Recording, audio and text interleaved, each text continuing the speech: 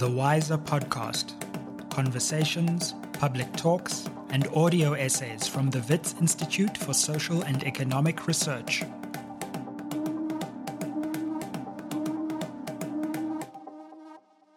Hi, I'm Sizwe Mpofu-Walsh, Postdoctoral Fellow at WiSER, and welcome to the WiSER Podcast.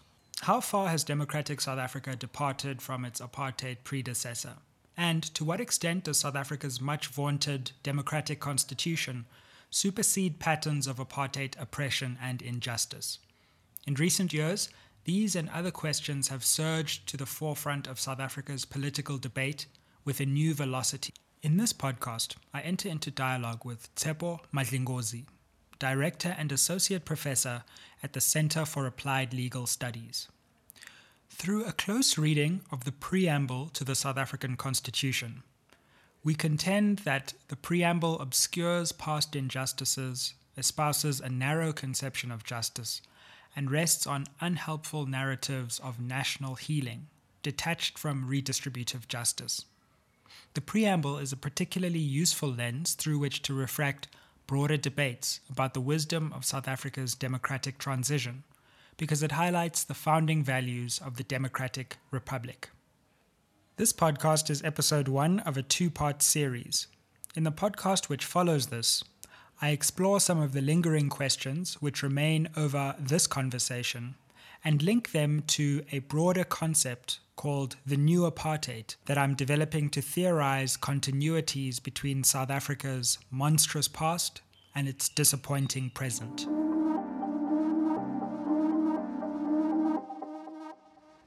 So, Professor Madlingozi, great to be able to speak to you and be in dialogue with you. I've been really fascinated about the preamble to the South African Constitution and really doing a close reading of the preamble as a window into the wider philosophical underpinning of the South African Constitution.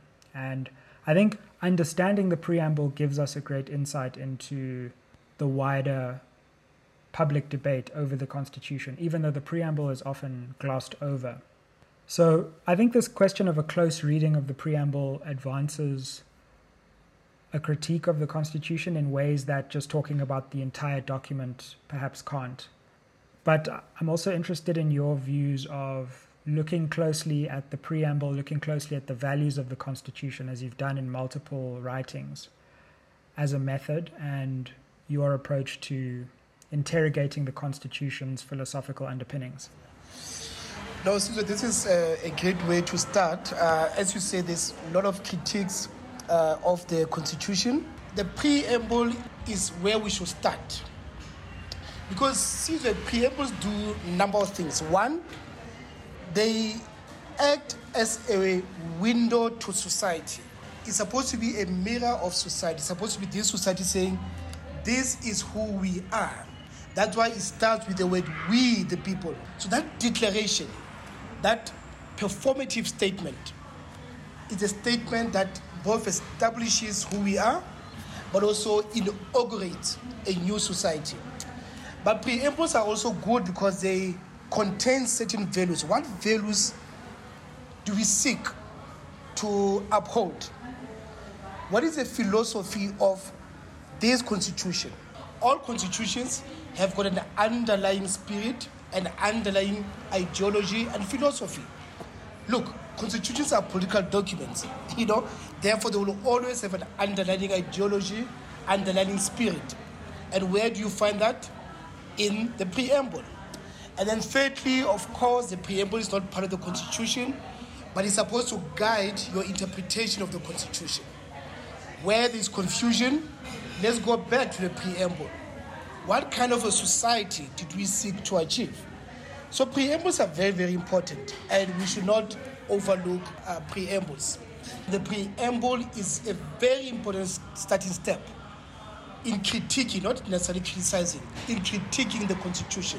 Because as I said, it performs those 4 functions. First of all, it's a constitutive document, we the people.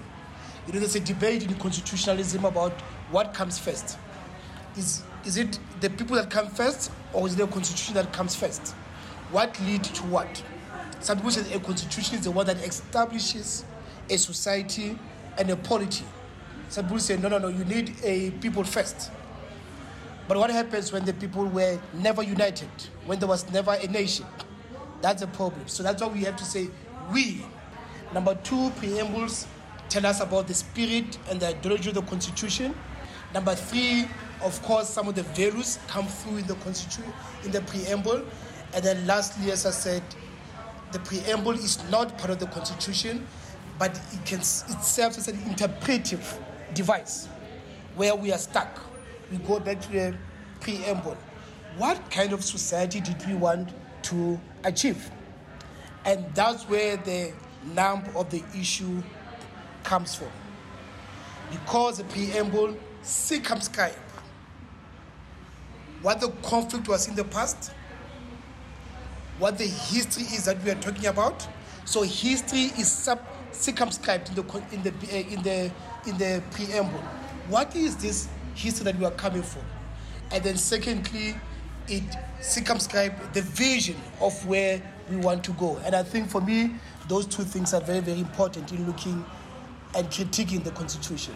Yeah, I think that's absolutely right, and I think explains why a close reading of the preamble becomes so important to a real constitutional critique, because if you can start to pull apart the historical vision espoused within the preamble, if you can start to pull apart many of the assumptions which relate to what is said and what is not said, you also gain insight into why the Constitution might have failed in its later, more detailed sections to reorient or uproot the persistent injustices of what I'm increasingly calling the new apartheid South Africa.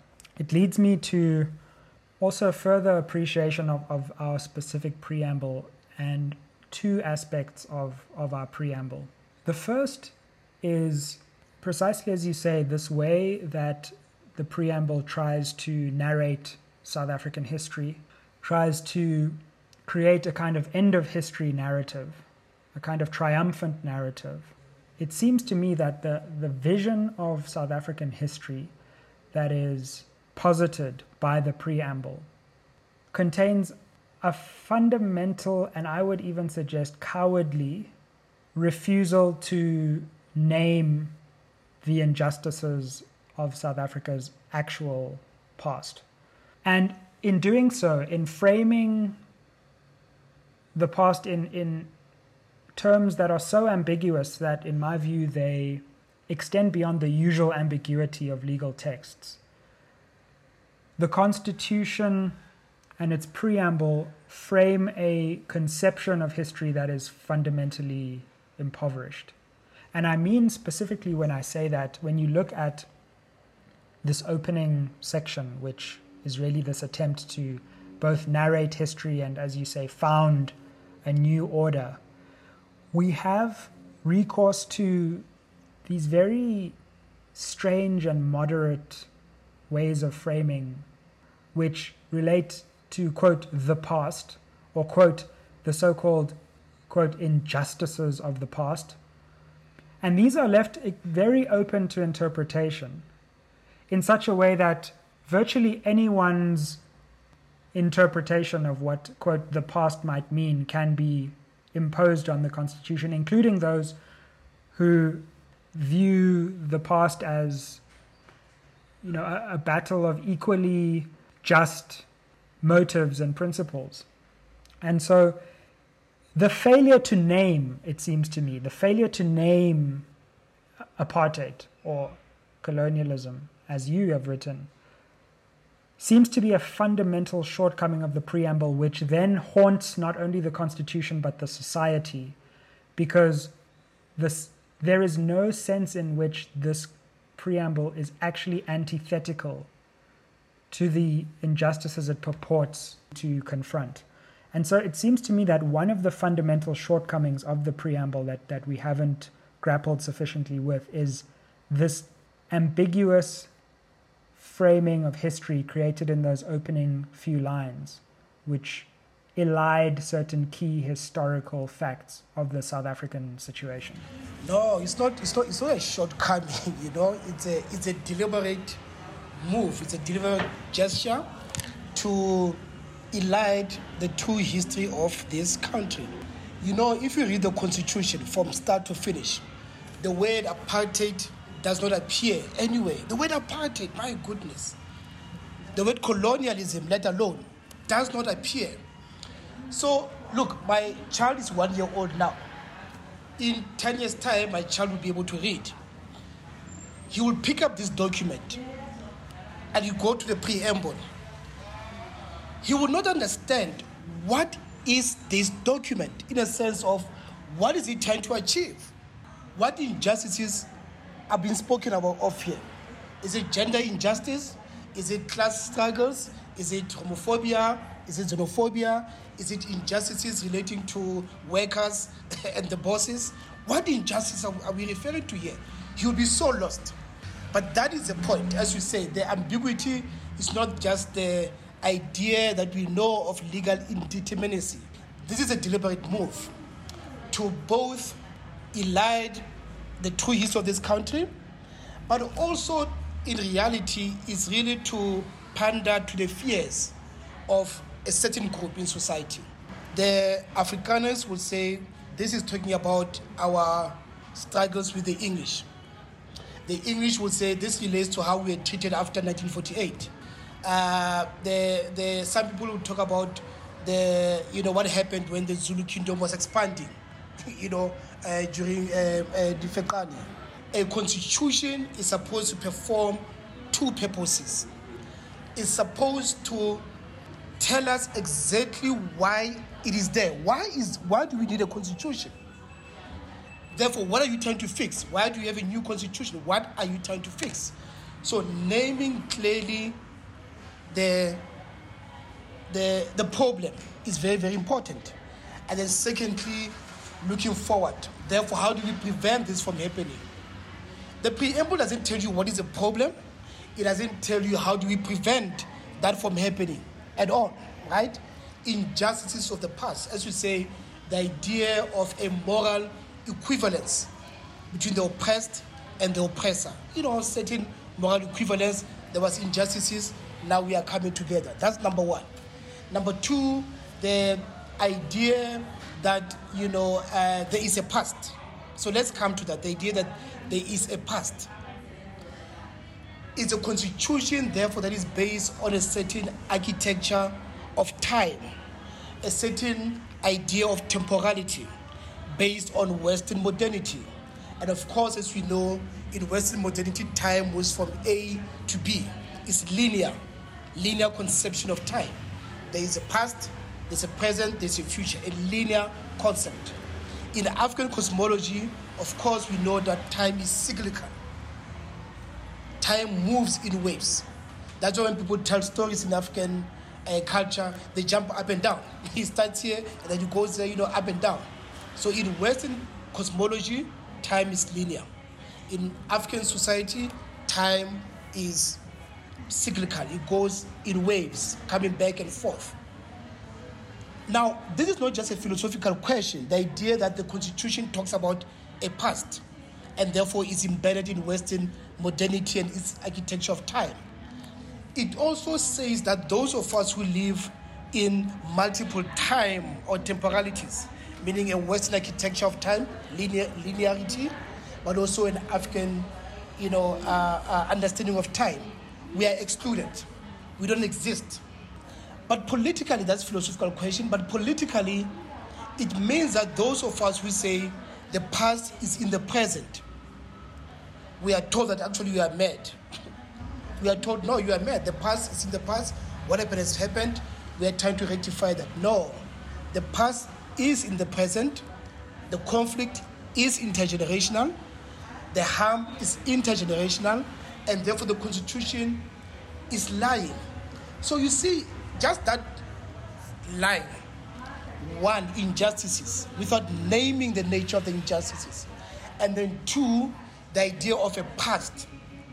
You are already creating a problem here. You are already saying those of us who say the past is in the present, those of us who want to use words like colonialism, apartheid, this constitution is not for us. So it's not a shortcoming, it's not a oversight, it's a deliberate move to elide the problem so that those who were ahead in the past will come out ahead in the future. Well, a number of things that you say there, I think, need further reflection.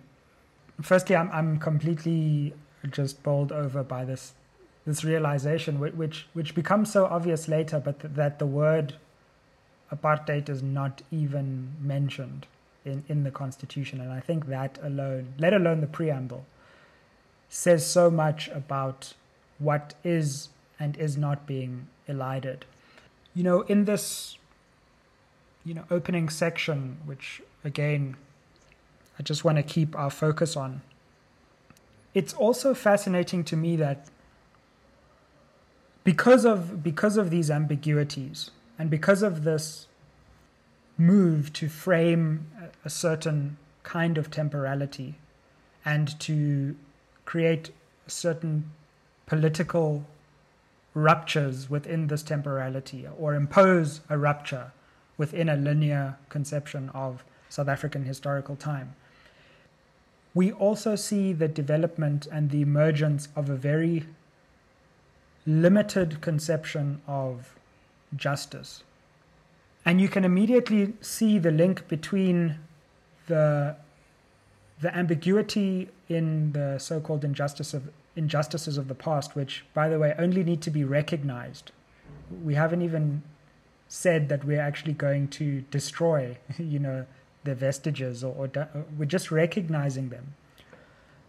Well, it's very difficult to form a truly liberatory conception of justice out of such an ambiguous casting of the historical narrative. And so what we then see is that, especially in the preamble, any reference to justice, and I think this dogs the rest of the Constitution as well, which, by the way, funnily enough, also doesn't mention justice much, apart from questions of narrow legal justice, as in the administration of justice. But it's, dignity, equality, and freedom become founding and key values mentioned throughout. But justice as an actual philosophical concept is very underdeveloped in the document. And in the preamble, we see the seeds of this, because you've got an intensely backward-looking conception of justice which emerges. Because after we recognize the injustices of the past, so again, backward-looking, we're looking back at injustice, we are then told that we should honor those who suffer for justice and freedom. And that's pretty much it, really. All we get after that is this, in later parts of the Constitution, this, and once in the preamble, is this idea of social justice, which is the only really forward-looking conception of justice that we get. And it's not clear to me, number one, what these injustices of the past are, but also what social justice is in comparison to justice, or in comparison to economic justice, or in comparison to gender-related justice or racial justice. I thought justice was social in its very nature anyway. It's hard to think of justice outside of a social context. Why this disclaimer in front of justice? Social justice, as if to dilute justice in and of itself and to constrain it within quite a narrow boundary within the preamble's conception of the past, the present, and the future. Yeah, so you're quite right. The preamble is a backward-looking paragraph, focusing on the divisions of the past, the injustices of the past. And of course, to solve those injustices, you heal the divisions. We're not even talking here about distribution. We're not even here talking about, what people today are calling radical economic transformation. But you simply heal the divisions of the past. To what end? but you are forced into a healing narrative, into a forgiveness narrative, not a narrative that says we have a problem. In order for us to have a united society, we have to dismantle this society. So that's what it leads you to a very impoverished idea of social justice. You can't achieve social justice in an undecolonized society. If you don't decolonize, but you have a social justice framework, it leads to assimilation. It leads to false consciousness, because it's simply about giving black people water, electricity, and food, socio-economic rights.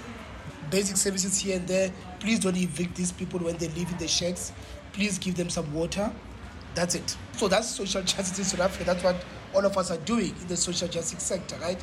Defending the right of people to, plant shacks where they want. Demanding social goods from who? From the states, not from other individuals. So no horizontal application. But of course, that's what it leads you to. If you don't have a conception of the injustices. But if the Constitution was very clear that the main injustices were apartheid and colonialism, that forces you into an idea of distributive justice or even corrective justice. Either distributive justice or corrective justice. Not even talking about, big terms like, redistribution here. But distributive justice and corrective justice, because why? Your constitution, your preamble is bifocal. It's both backwards looking and forward looking. But if your constitution is only about an obsession with healing the divisions of the past and then social justice, it leads to a weird phenomenon in South Africa. You don't find it anywhere else in the world.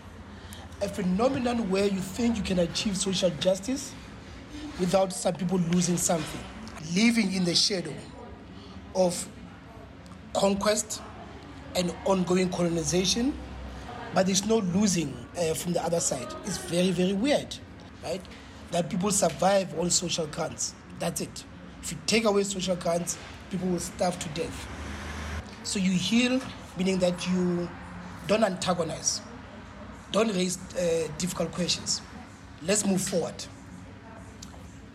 The other thing that people don't realize is that the Constitution is adopted in 1996. 1996 is a very key moment in South Africa, and one has to write a book about this, because three things happen at the same time. One, the adoption of this Constitution, but it goes together with two other phenomena. One, the TRC starts, the Truth and Reconciliation Commission, starts in 1996. Two, the Growth and Employment and Redistribution Document is adopted in 1996. Gear. One, an obsession to heal. Two, an obsession to economically liberalize society. The Constitution is not adopted in a vacuum. It's adopted within that wider framework. That's how we should situate this preamble, that when we talk about the injustices of the past, maybe we're not talking about, economic impoverishment and economic underdevelopment. Maybe we're talking about what? About that races did not get along. And therefore we need to just heal these divisions and move on. The past is in the past. Heal, you move on. As per Desmond Tutu's book, no future without forgiveness. So you forgive, you'll have a future. No future without forgiveness. Mbembe, the idea that if you don't forgive, you'll be stuck in the past. You'll be stuck in the past. And the past is about those who need to forgive. If you don't forgive, you'll be stuck in the past. So really, the idea of social justice is very, very important. People always wonder, 25 years or whatever after the Constitution, I've stopped counting because I don't care, 25 years, whatever, after the adoption of the Constitution, people are still poor. We go to court, we win cases all the time. We win cases, we celebrate. NGOs are formed every day, social justice NGO, every day. A vibrant media, but people are poorer than they were during apartheid. Why is that? Look at the preamble of the Constitution. Did he seek to achieve? Did he seek to achieve redistribution? No. Did he seek to achieve corrective justice? No. So really, that is where the the rotten foundation was laid. The rotten foundation. The preamble builds a rotten foundation, and on top of that, you graft a progressive constitution, chapter 2, which is very progressive.